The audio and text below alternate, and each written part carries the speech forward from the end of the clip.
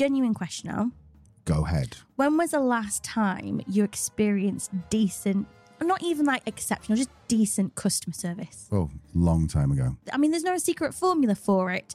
Yet, what we do know is that most companies seem to be pretty bad at it. But not you, my friend, not you, listener. Oh no, you can create an amazing customer service experience when you use the brand new Service Hub from HubSpot. Yep, this all-new Service Hub from HubSpot brings customer service and support together in one simple but powerful platform so you can deliver the best experience possible. And of course, it's powered by AI, not Al, AI, meaning your team can automate those tedious tickets from people who've clearly not read your frequently asked questions. Pain in the backside, aren't they? Oh, and by the way, organizations using HubSpot Service Hub are resolving tickets 13 times faster, helping them to close 42% more tickets per day. That means increasing retention by more than 80%. Thank you, people at HubSpot who did the maths on that one, because I wouldn't be able to. I love a bit of data. Did you also know, Al, that it consolidates your entire internal knowledge base into one place? So no matter who is working on support, they'll have the answers at their fingertips. I did know that because I wrote that for you. Well, there you have it. Stand out from the crowd and migrate to HubSpot Service Hub today. Visit HubSpot.com/service and learn how this all-new solution can help you deliver for your customers.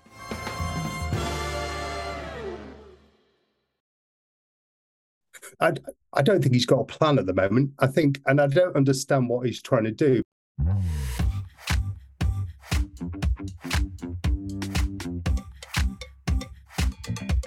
Hello and welcome back to the Truth, Lies and Workplace Culture podcast. My name's Leanne. I'm a business psychologist. And my name's Al, and I'm a business owner. And welcome back. Hello. Hi. If this is your first, or maybe your second time listening, then welcome. Tell us what you're doing. Are you driving? Are you at work? Are you skiving? That's probably quite a UK-centric term, that skiving, isn't it? To skive. to coast. Yes, to bunk off work. Be distracted. Talking of being distracted, then today we are talking about, Leah, what? We are talking about the truth behind the Twitter layoffs and, let's be honest, the shit show that it currently is. I'll be honest, we have delayed recording this episode because every day we wake up and there is more in the media. Elon Musk has made yet another move. So as of this episode release date, the 15th of November 2022, we're as up to date as we possibly can be. But yeah, wow, we're going to explore what happened, why it happened, what you can learn from it, and yeah, speak to some experts as well, because Al and I can't possibly unpick this on our own. Definitely not. So just as a quick refresher then, so you must be living under a rock if you don't know that Elon acquired Twitter, the publicly traded company, now private, on October 27th. I'm going to go through the full timeline in a second, but the fallout has been quite massive, really. Reportedly, 50% of the staff, or up to 50% of the staff, have been fired. Large advertisers are disappearing. Users, I mean, if you've been on Twitter recently, you know that there's people are not happy about all this. So our main question we're asking is, did Elon handle the layoffs the right way? And what is the truth and what are the lies behind this story? So this is basically going to be three parts. We're going to talk about what it means for the business of Twitter.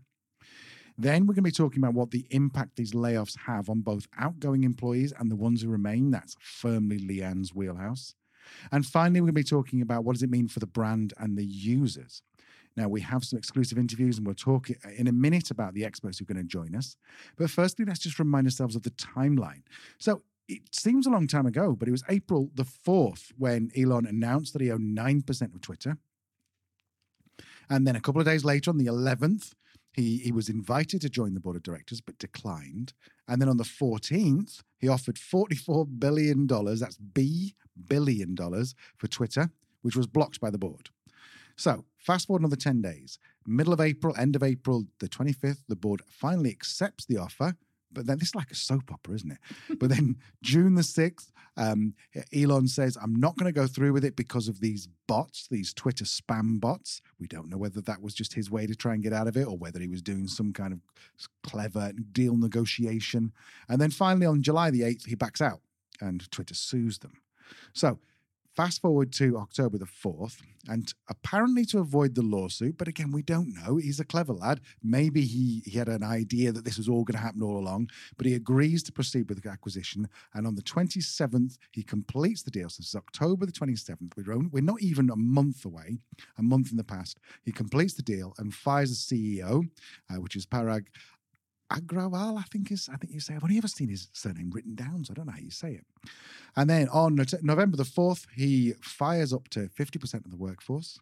And November the 5th, lawsuits start against him. And this is where the advertisers, big advertisers like Audi and General Motors, are apparently pausing their ads and leaving the platform. And then just to mix it all up, about 5 days ago on the 10th, Elon says bankruptcy isn't out of the question. So that's a lot to take in. So we're going to be joined by 3 experts to talk about this. The first one is Stephen Waddington. Stephen is a visiting professor of PR for Newcastle University in the UK. He's also a non-executive director for a number of PR agencies, and he's the past president of the UK-based Chartered Institute of Public Relations. So he's going to be talking very much in terms of PR. Then we've got Alan Krishnakumar, who is a fintech influencer. He's a top 100 social leader and the top 100 Asian in UK tech. He's graduated from University of Oxford, and he's also got a book called Restartup, which is the Founder's Guide to Crisis Navigation. And the final guest we've got. Well, if that isn't enough for you, I didn't feel able to carry this psychology flag on my own. So a wonderful woman called Dr. Candice Schaefer is joining us as well. She is a board-certified licensed clinical psychologist. You thought I was clever. Yeah, she's incredible. She's a corporate mental health and wellbeing strategist. She's an international speaker and thought leader. And if that wasn't enough, between 2019 and 2022, she was the global head of employee wellness at, drumroll, I can't do a drum roll. Twitter. That's it. So we've got from the horse's mouth here, the global head of employee wellness at Twitter. So as this is very much a people thing, because we are going to talk a bit about the business and the brand, but the whole core story is the people. So Leanne, do you want to give us the idea or the context of how it all fits in terms of people? Yes. And I think the first thing we need to try and do is try and put the recent layoffs in the tech space into some type of context. So what we know, Twitter have laid off 50% of employees. So that's 3,700 people. Stripe as well recently have let go 14% of employees. That's about 1,000. Lyft, 13% of employees. That's about 680. And then Meta, literally as we were interviewing some of our experts for the podcast, they announced that they are letting go 13% of their employees, which is a massive 11,000 people. If you don't have a calculator handy, I've done that maths for you. We're looking at a total of 16,380 people, give or take. A massive amount of people. To try and quantify this, 16,000 people is more than 19 Airbus A380s. They're the double-decker ones who like go around the world, the fancy ones. School buses, 340. The Hollywood Bowl holds 17,500 people. So we've almost filled it. If you're from Canada, we know we have some listeners in Canada. Welcome. The Canada Life Centre, which is home to the National Hockey League's Winnipeg Jets, actually holds 16,345. So we've overfilled it. So the tricky thing is, from a psychological perspective, it's really hard for us to understand these types of numbers in terms of actual people, let alone empathize with them. Basically, our feeling system can't count. That's the simplest way of putting it. And there's an amazing psychologist called Professor Paul Slovic. He actually calls this the deadly arithmetic of compassion.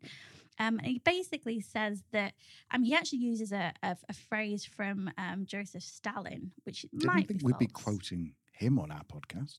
I know. This is such diversity we have. But yeah, Stalin reportedly said, 1 man's death is a tragedy, 1 million deaths is a statistic.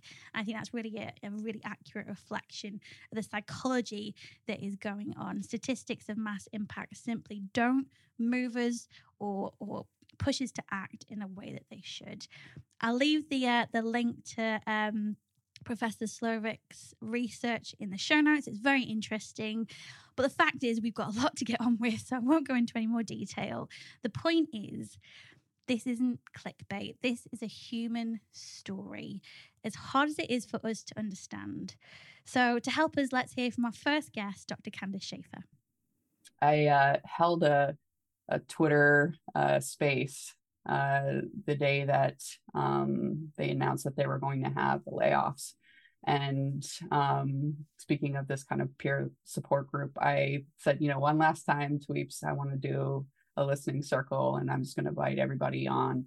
And we had one employee that was like crying. She has, a 2-month-old son. She's the primary breadwinner in the family, and she doesn't know what she's going to do. As much as it is a human story, we have to remember, and this is what some of the users don't seem to understand, is that Twitter is a business, and it's now a privately held business. I've seen tweets this morning with someone who'd got 94 followers, no profile picture, tweeting at Elon Musk saying, I'm going to be leaving now. I'm not paying for free speech. And I'm like, well, that's kind of, I suppose, what Elon wants, is the people who are never going to pay to just basically disappear. So we have to remember, it's a privately held business, and there's a really famous saying, which I only found out today, it was a guy called Milton Friedman, who said the business of business is to do business.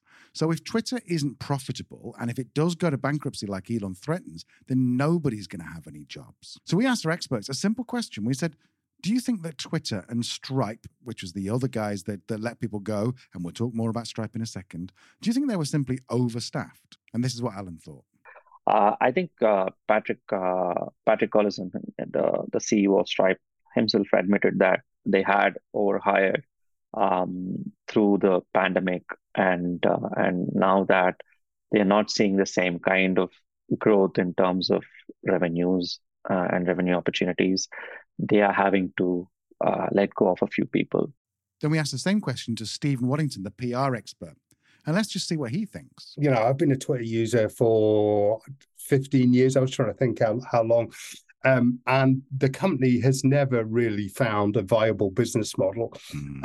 So it's hard to say in that context whether it was overstaffed or not. Certainly, if you compare the ratios of and this is what Wall Street looks at, if you compare the ratio of employers to revenue or profit, then yes, it was overstaffed. So aside from the people who jump on the bandwagon of outrage, people who just want to be outraged by something, most people agree that the layoffs were inevitable. But we're wondering, why have they all seemed to have happened this month? Why have they happened now? We asked Alan what his thoughts were. What we're seeing today is a pivot by a lot of tech giants or tech firms from pure growth-focused approach to profitability. And that is a good thing. And that is what crisis does to entrepreneurs and founders and boards, which is let's focus on sustaining or sustainable growth rather than just mindless growth, just pumping numbers. That could work in a bull market where you have to keep churning out numbers of people you've acquired, numbers of daily active users, and unit economics, that as we call that. But in crisis, it is all about, do you have enough cash? From a decision perspective, it's got to be very data-driven, very analytical. However, in terms of how they're going about executing is perhaps the more important thing in times like these. I asked the same question to Stephen. It was on the way to creating a sustainable business model. I think the challenge is lack of management focus. So you had a period of time, a really important period of time, actually, that period through COVID and emergence from COVID, where it had a part-time CEO. So Jack Dorsey was working part-time, and that only got corrected about 6 months or so ago. And, with an organization by its nature of the size and scale of Twitter, you can't have part-time management. It's an absolutely full-time job. And in fact, we even asked the psychologist and the person who was the head of wellness at Twitter whether the layoffs needed to happen. It's okay if you're going to have layoffs, but there's a way to approach it that recognizes people's humanity and what they have going on in their lives and being considerate.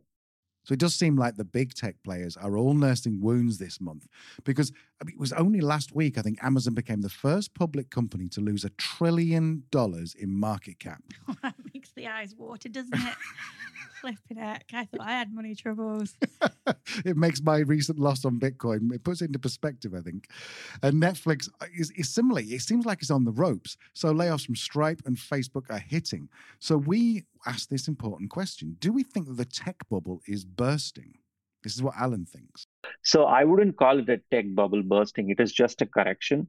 As interest rates go up, the valuation models that have interest rates as the denominator are all going to kind of show a smaller number in terms of valuations, which means a correction in share price. So that is a natural cycle. And as soon as you hear that the Fed is starting to pivot, you're going to see kind of the market going back again. So it is not new. It is a very very well understood and known cycle. It is just about how much is the Fed willing to push the market down before we start seeing a recovery.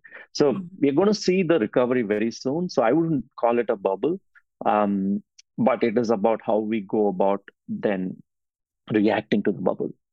Okay, so if we know it's going to be harder, this whole economic environment is potentially going to be harder on the tech community, we have to ask ourselves, is Elon Musk the right person for this job?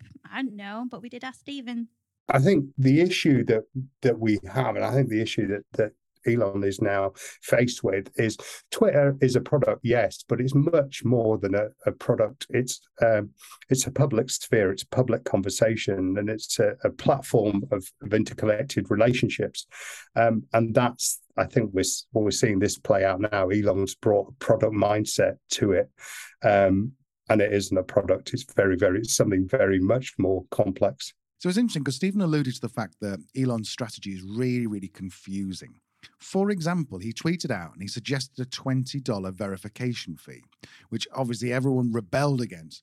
And instead of going back to his board or his marketing department and saying, what do we think? He just went back and replied, how about $8? Now, it just felt that he just pulled that figure from, well, where he might have pulled it from. And he also seems to be trolling his own users on Twitter. So we have to ask, what is the potential impact on Twitter, given Musk's quite strange approach to things? I don't think he's got a plan at the moment. I think, and I don't understand what he's trying to do, because he's paid a lot of money for this asset and immediately announced a reduction in the staff. And you've said it yourself, half. That's dramatic. It's absolutely brutal, and will have created all sorts of chaos internally within the organization. Frankly, I'm surprised the platform's still up. And that's without even thinking about the emotional and human cost.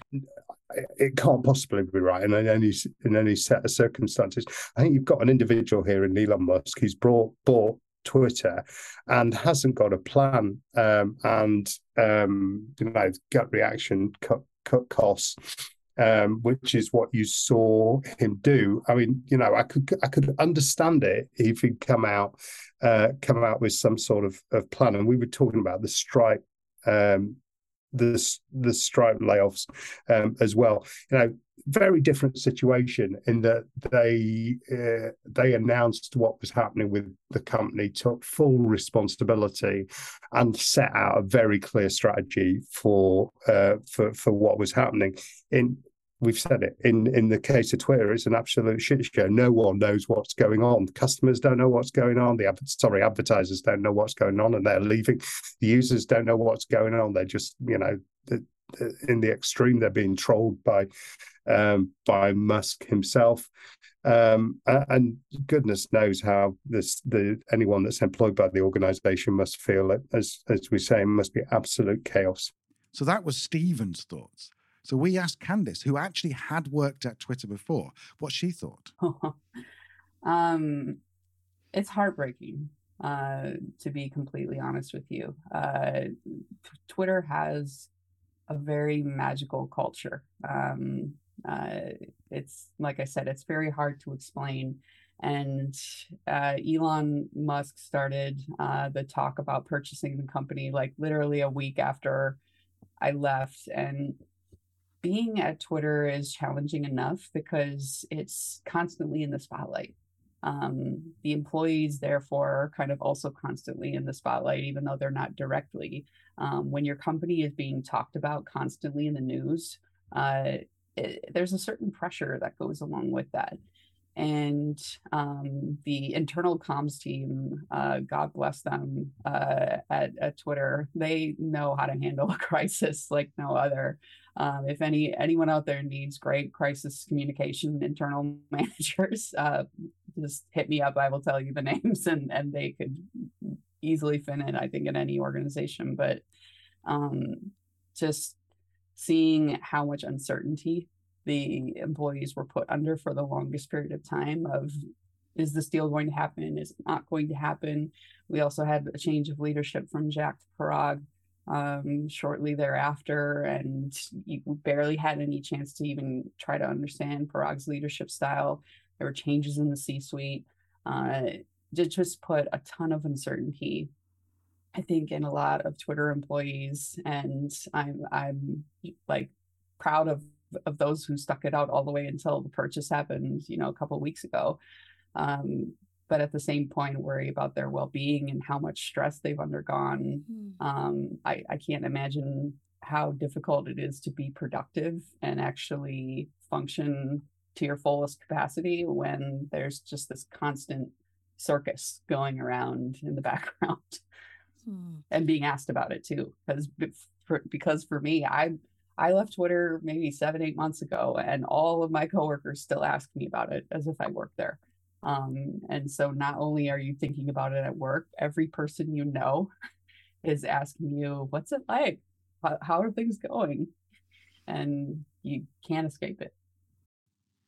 I think Candice brings up a really good point there. And there's been so much lead up, as Al kind of talked us through the timeline. It's put so much pressure on people and a lot of uncertainty for the longest of time. So that's kind of the business viewpoint in a nutshell. And I think it kind of can be summarized by the point that commercially, no one's really arguing with the decisions that these massive tech companies have had to make. But how they went about it does leave some room for opinion. So let's move on to people. And I think before we can start to understand the shifts and changes that people at Twitter in particular have been through, it's important to understand how things were. So here's Dr. Candice Schaefer, as we've said, the former global head of employee wellness at Twitter, and she's going to explain. So previously, they did not have anyone in that role, or at least for a while. And so my responsibility was to build an overall employee well-being program from the ground up, which meant kind of looking at the different pillars of well-being and really prioritizing as to what should be the most pressing given the issues that are happening with the workforce. So I joined in 2019, and I had about a 9-month head start before the pandemic happened. And then, my big focus being a mental health practitioner is I'm not going to lie, it's on mental health. And when I was at Facebook, I just learned so much about burnout and why this is such a pervasive problem in tech and around the workforce in general. It's not just in tech, but particularly with the younger generations that are putting a lot of their time and energy into work and using it as their sole source of fulfillment. Can really burn out easily. And so I put a lot of focus around burnout prevention and also building community. So in a remote workforce, it can be really challenging to feel connected to other people. And you don't have the office, and particularly during the pandemic, we didn't have an office either. And so how do we build connections with one another that we would normally get in the office? And so I created a peer support program. We also called it a mental health allyship program, where people could just learn the basics of listening. It seems like a foreign concept, but listening is actually really hard. And just learning to hold a space for somebody. And so after that launched, it was an incredibly successful initiative. We had in a company of maybe 5,000 employees, we had 500 trained in those basics of listening, and continued on even after I left. And of course, we also asked Dr. Candice about the culture at Twitter when she was there.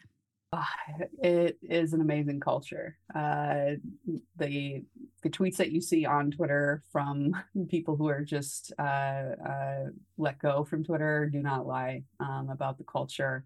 I miss it very much, and really, I wish there was an easy way to explain the culture, but it's just very much collegial. Everyone's excited about the platform, and really feeds off of each other's vibes.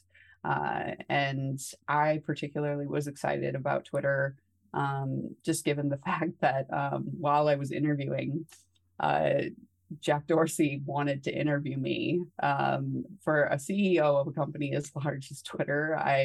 At the time, I was like a nervous wreck, and unfortunately, we never got that interview scheduled because he is a very busy guy. But the fact that the CEO has his own sense of mission and really wants wellness to be an important part of the culture at Twitter was really important to me. And that's something that I learned previously at Facebook. That was something I was looking for in a new role. Mm-hmm. So to flip this slightly, I mean, let's put this critical lens on. Given what we know about what, let's be honest, seems unsustainable rapid growth of these massive tech companies, added in with the current economic climate, which we actually talked a lot about on our last episode. If you haven't checked that out, do. So given those two factors, should people really be surprised if they lose their jobs in tech? I asked Alan.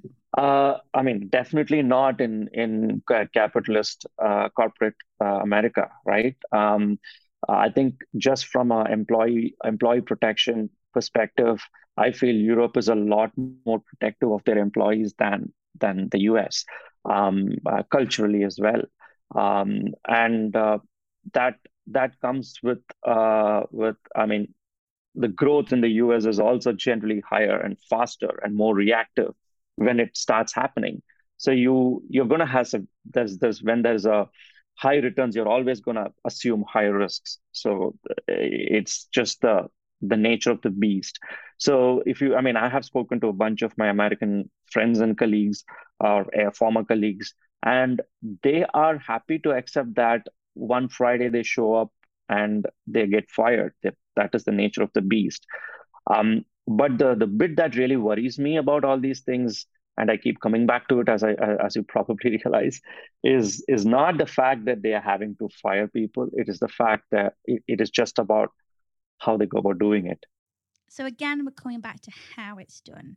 So what is the right way to lay people off from a business and people perspective? Let's hear from Stephen.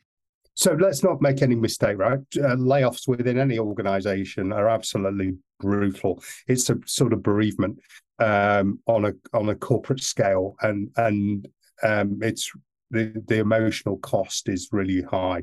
You know, we bring our whole selves to work. We invest, increasingly in our whole selves in our professional lives.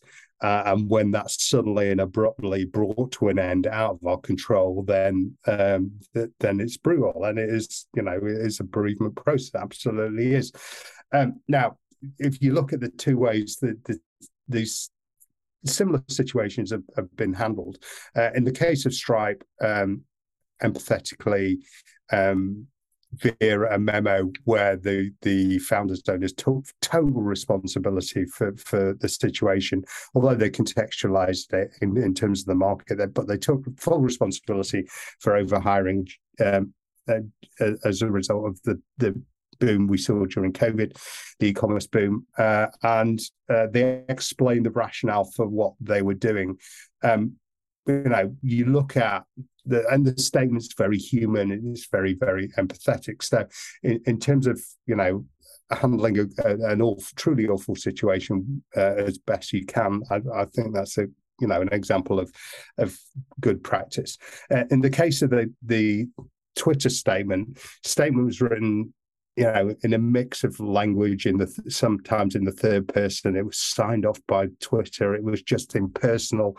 Didn't explain what was happening. It seems arbitrary what Musk is doing. And yes, while it did seem brutal to let so many people go at once, Alan does have an opinion on this. When you know you're getting into a crisis, always assume the worst and do not do firing of staff every 3 months to survive the crisis.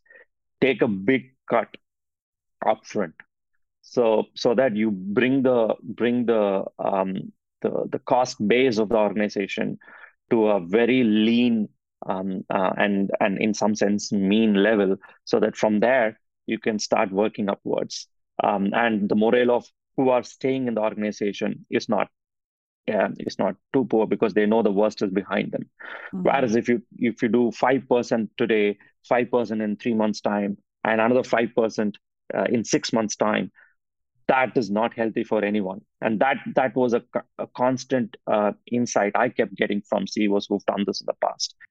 One of the things that I really noted from talking to our guests this week, and one thing that really united people in their opinion on how things should be done, is really about making sure that it's done with transparency and support. So let's hear from Alan first. And be honest with yourself and with your organization, saying it's tough times. We have to survive. This is the way we think is the best for the organization to survive. And how can we help you? And what are the things that you will need? You probably will find 1% of the audience that you're planning to fire to be extremely vulnerable. So what do you do to do the extra mile to protect them, to give them the additional cushion? So those were the points that really came through in my conversations with those CEOs. And I think where a lot of, that if you look at social media and people at Twitter who have been impacted, either people who are staying or people who have left, there's understandable outrage because of the lack of communication from the leadership team. The fact that comms were signed by Twitter rather than a specific person. And I think this is something quite shocking from Dr. Candice about communications at Twitter. I say this also, I still have many colleagues at Twitter. They've received no communication from leadership whatsoever, still to this point. And the emails that said, we're going to be laying off, were unsigned. Like there was no one person attached to that email. It's just Twitter. So here's a question then. If employees know it's coming, if they know they're going to get laid off, from a psychological point of view, what difference does it make a more human-centered approach? Like, why do we need empathy if really the bottom line is, I'm so sorry, you've not got a job? I think it's a really good question now, particularly people at Twitter who have been through this roller coaster since April this year, more than 6 months.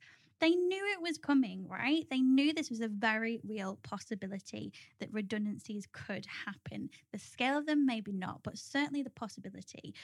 But again, I think it comes back down to how you go about it. People can be logical. People have business brains. They know commercially something has to change. But that doesn't mean we have to go about it in a purely business and commercial way. We can show empathy. We can take a human approach. Let's hear from Candice again. You express that empathy to your employees who may be suffering job losses. Just because you're letting them go doesn't mean you can't treat them like a human being.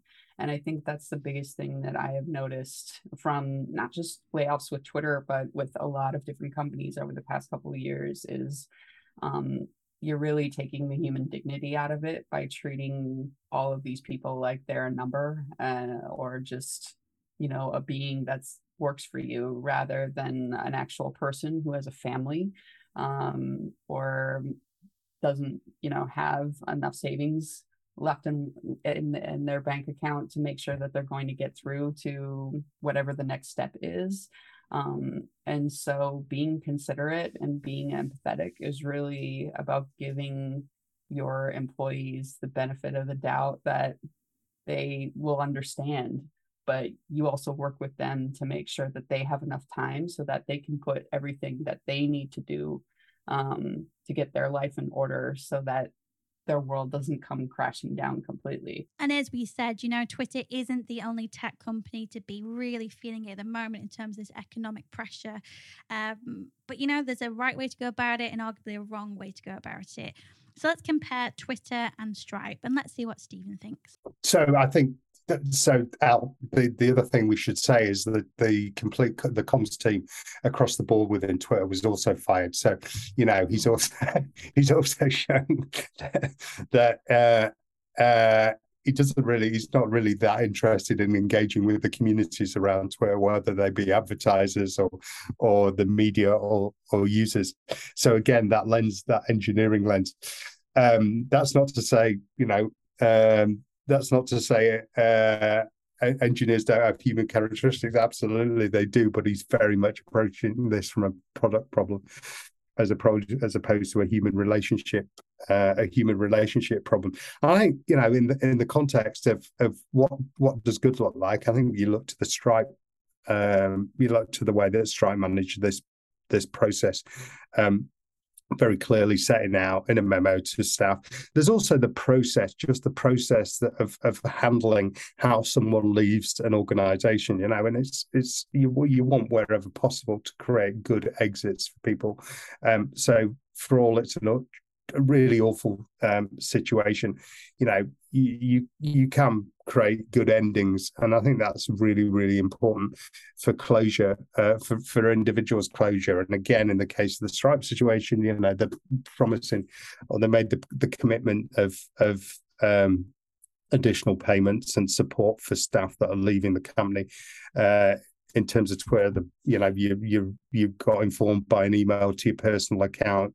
The next thing you knew, all your systems were shut down, and that's it. And that's absolutely brutal from just a very human point of view. Okay, so we've covered the business side of things and how that's impacted the business. We've just talked about the people side of things and how it impacts the people. Let's talk about the brand.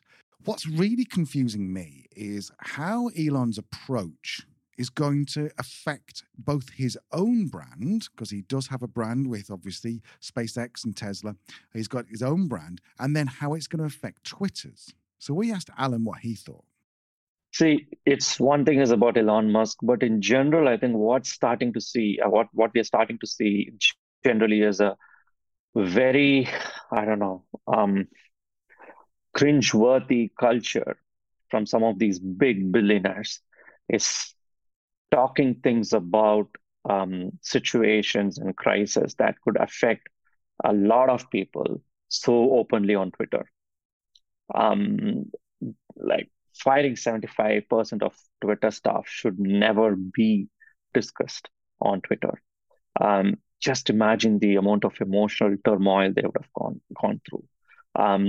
Again, we see that a lot in crypto markets, day in and day out, where really immature, that's heights of immaturity. You've got billions billions that you're managing as a CEO, and you have to show some level of responsibility to the people who've trusted you to look after that cash.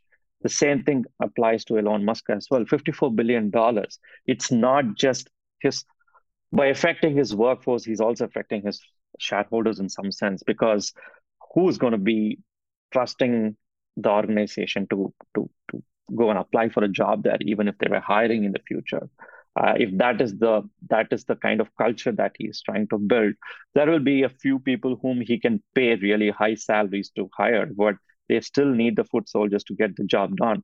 So I think that he's probably hurt himself as much as he's hurt his staff, but his staff are going to feel, who particularly been affected by the fire drill, are going to be affected more in the short term and medium term than him.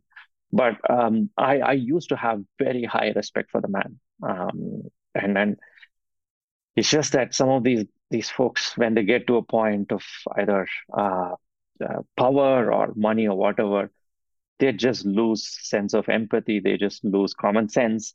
Whatever it takes to do the right things the right way. I think they just don't see it, I guess. And yeah, feeling that sense of infallible, is that the word? I don't know. Just kind of lost for words. But how did he go about doing it? Cringeworthy the way he's gone about doing it.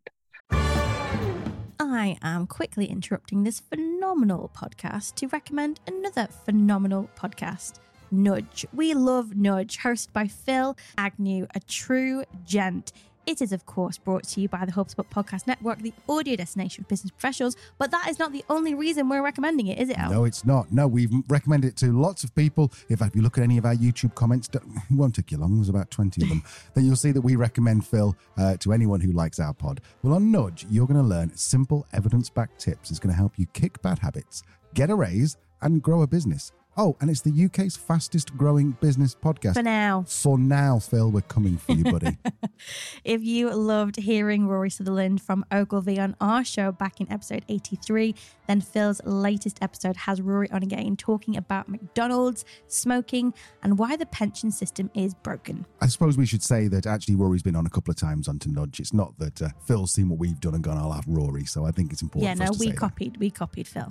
Yeah. Anyway, listen to Nudge wherever you get your podcasts. And obviously, we need to speak to the king of PR, Stephen Waddington. So this is what Stephen had to say. What Musk is doing in terms of, on the one hand, he's making statements about brand safety being really important and trust and confidence on the platform being really important, but then, firing anybody, getting rid of the teams that are responsible for moderation. And it just doesn't make sense. So you've got a situation really badly handled, but then also on top of that, the sort of arbitrary nature of what's been done. And I think Musk is coming at this as a product engineer, and just hasn't considered the human aspect at all. So I think the consensus is fairly there in that Elon Musk did not deal with this in a very good way. So you have to ask yourself, is this just going to be a little dent in Elon's crown? Is it going to be the thing that topples him? Or is he the entrepreneurial genius that will figure it all out? I asked Candice. I think it's a mix of both. Clearly he's done some things right. Tesla is a great example, and now, at least in the United States, every car company is trying to figure out how to go electric. So he's done something right there. But what I think is the issue is he may have thought that taking over Twitter was a lot easier than it actually is. I think people look at social media companies and think that it's an easy business to run. And it's very, very, very complicated. And so with something that particularly like content moderation, I was laughing because Elon Musk had tweeted that Twitter is going to be the source of truth. That's what we will allow on this platform. And Jack Dorsey immediately tweeted back to him, the source of truth to whom? Because who determines what is the facts, what is the truth, is the biggest question when it comes to getting misinformation off of the platform. And is one of the most complicated problems I've ever seen in tech. So I think he probably came into this a little naively, that it was going to be an easy fix to make it profitable, when just from a business perspective, it's a lot more complicated than that. Now, content moderation on the platform is a big, big issue. It's something that's been all in the press. It's something that our experts all picked up on and talked about. So I think it's really important now where we take a moment just to see what our experts think about content moderation and the impact that can have. Let's speak to Alan first. The challenge that they're going to have, and I think I'm not a big fan of Mark Zuckerberg, never been one, but one thing that resonates with me that he mentioned was running a social media platform is like running a country. You can never completely eradicate crime in a country, right? You will always have pockets of crime from time to time. So if there are incidents on the social media platform through some kind of opinion sharing or whatever, which actually kind of is an outlier. It could be political, it could be a terrorist organization doing something.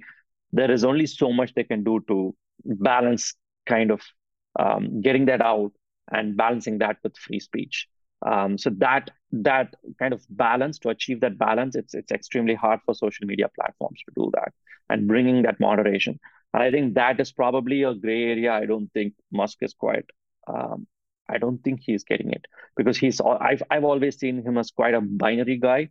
When you push binary guys to operate in shades of gray, they often struggle. So how he handles the moderation around Twitter is going to be probably the make or break moment for Twitter, I guess, in the long run. So what I loved about talking to Dr. Candice about is that her background as an employee wellness expert actually stemmed from content moderation. So she used to work with a lot of people, a lot of employees, and design programs to help them deal with the sheer trauma that can come up of moderating this type of content. She has something really interesting to say about any social media platform being like a digital world. So, I mean, since I'm not in Twitter anymore, I don't know the exact numbers, but the line that I've read for Twitter has been content moderation. People who engage in content moderation were only reduced by 15%, in contrast to, the company as a whole was 60%. And I don't know what the numbers are on Facebook yet. I'm sure we'll find out. But what's also important to know is that almost every company that owns a social media platform, whether that's TikTok, Twitter, Facebook, all of them use third-party vendors and outsource a lot of that content moderation to other companies. So it may not even necessarily be a direct impact, depending on if they choose to keep funding these vendors. But sometimes there's more content moderation going on the outside of the company with another employer than there is on the inside. And what does that mean for users, do you think, users of Twitter, of Facebook? Will we see a difference as users of the platforms?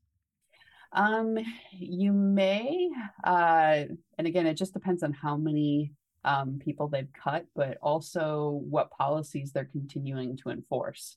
And the way I try to explain it for people who are unfamiliar with content moderation, you got to imagine that a social media platform is kind of like a digital world.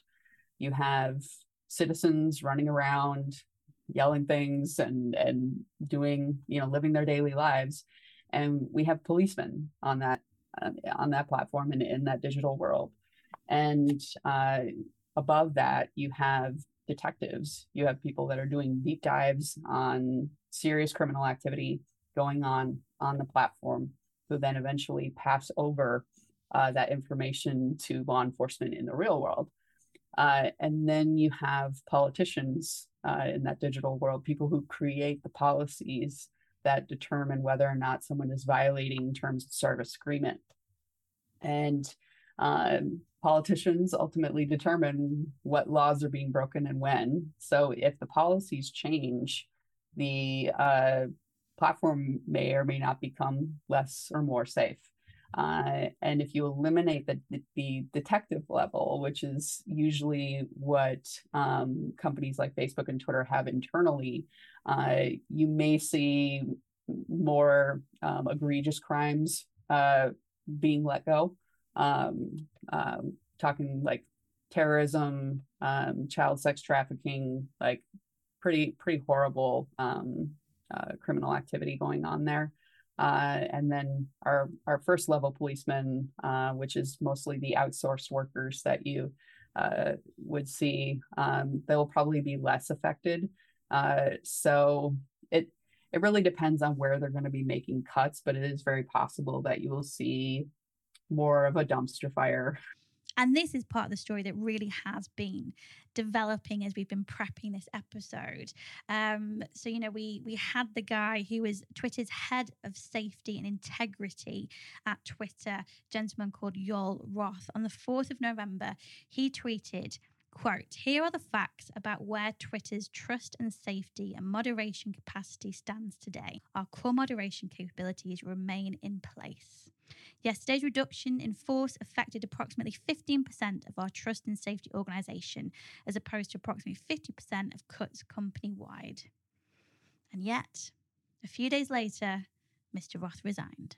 So according to Elon Musk, the plan is to use AI to help with content moderation, but will this be effective? Let's see what Candice thinks. The idea that, AI is going to replace the human content moderator, I don't think is realistic, just given how violations change over time and policies change over time.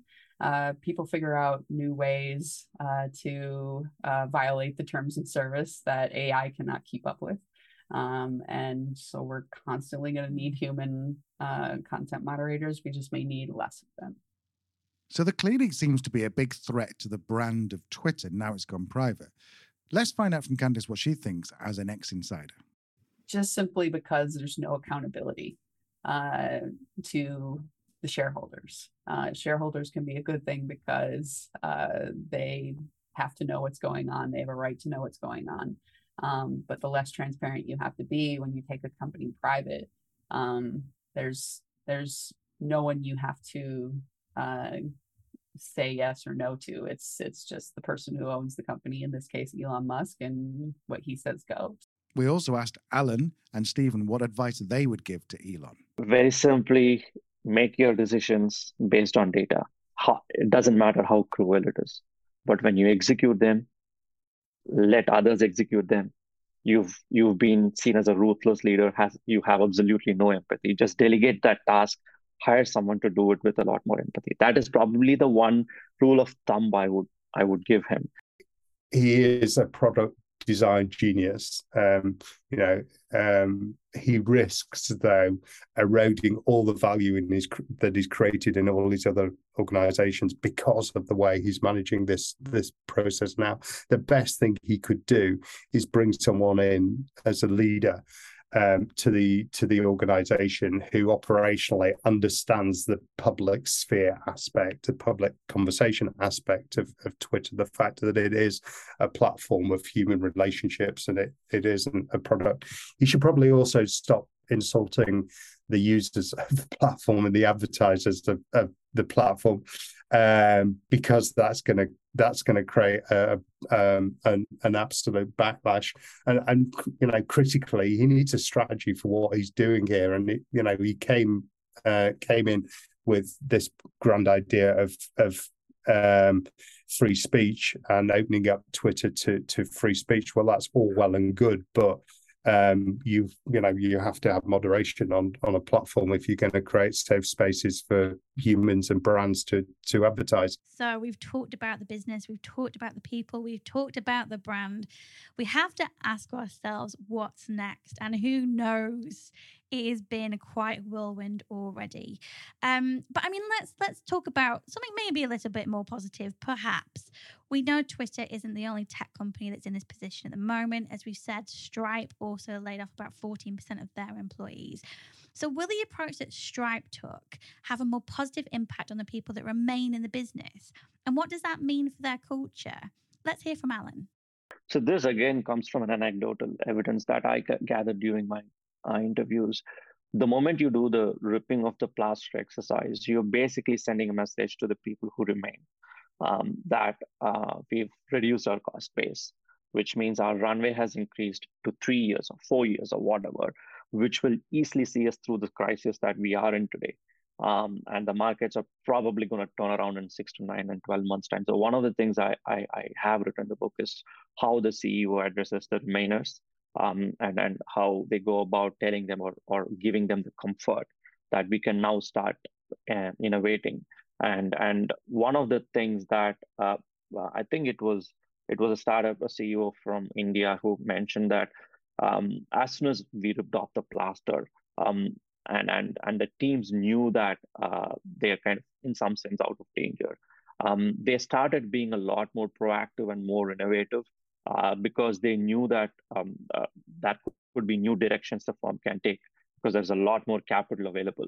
Of course, not like spending crazily, but they had the mind space to kind of almost unleash themselves in more creative ways within the organization. I think that because a lot of bureaucracy would have been removed in the organization by just shedding fat in some sense. So I think that was a really good insight I got through the process. Yeah. So when you kind of get more leaner and meaner and more efficient through crisis, it's a good thing for the organization in general, both from a P&L perspective, but also from employees who remain in the organization. They feel that they've done something right to stay or to be part of the people who've been kept in the organization despite the crisis, and it only helps them in some sense. So Alan's clearly saying that this is a big opportunity. There's a pivot, there's a turnaround, there's a period of testing. You've got a product genius at the helm. But let's see if Candice thinks the same thing. I don't know, to be honest. I think Facebook has gone through such a metamorphosis. No pun intended, meta. But Twitter, I am afraid Twitter will not recover from this. This is so decimating for what's been happening over the past year. And, companies like Google, I think, seem relatively stable, but you just never know. They change over time.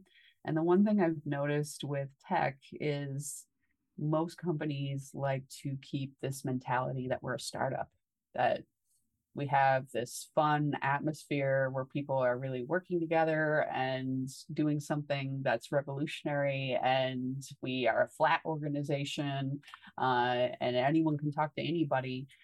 And these companies outgrow being a startup very quickly with the amount of success that they keep.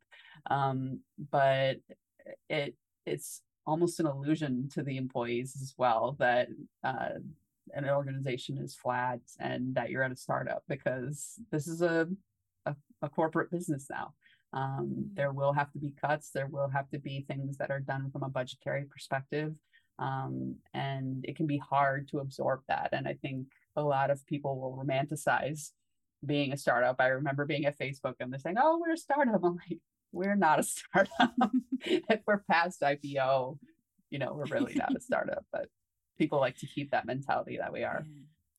So what is it about Twitter then? Because you said you're worried that Twitter won't recover. What makes the situation with Twitter different to that with Stripe and Meta with Facebook? It was the cut of how many people were let go. The culture is, I think, the one thing Twitter had. Like, Twitter was not necessarily the most profitable. And that was okay, I think, for a lot of people working at Twitter, because they liked the people. There was something there with the culture uniquely. And when you cut half of the workforce, and then now, I'm seeing people who are just leaving, like they don't want to be a part of it if this many of their colleagues have left. And so I don't know how many people are going to remain to keep the original culture. And now that it's a completely private company, there's going to be less transparency going on as to what is happening in the company. And usually that, I would say, is probably not a good thing for employees. Well, I feel like we've covered some ground there, Al. Mm-hmm. Goodness, there is a lot there, and I think what we're gonna do, we're gonna pause this. We're gonna release the rest of it in part 2, which will release as a bonus episode the next couple of days, where we will come back to our guests. And I feel like we've kind of done where we've been. So I think we'll really focus on what's left for Twitter, particularly the people who are still there, what it means for them. In terms of business leaders, what we can learn from this, if unfortunately you are considering layoffs, how you can approach this in a way that is human-centered and will protect the well-being of your employees. And then I guess just finally, some support for people who have been impacted by redundancy. My heart genuinely goes out to you. I was made redundant in 2015.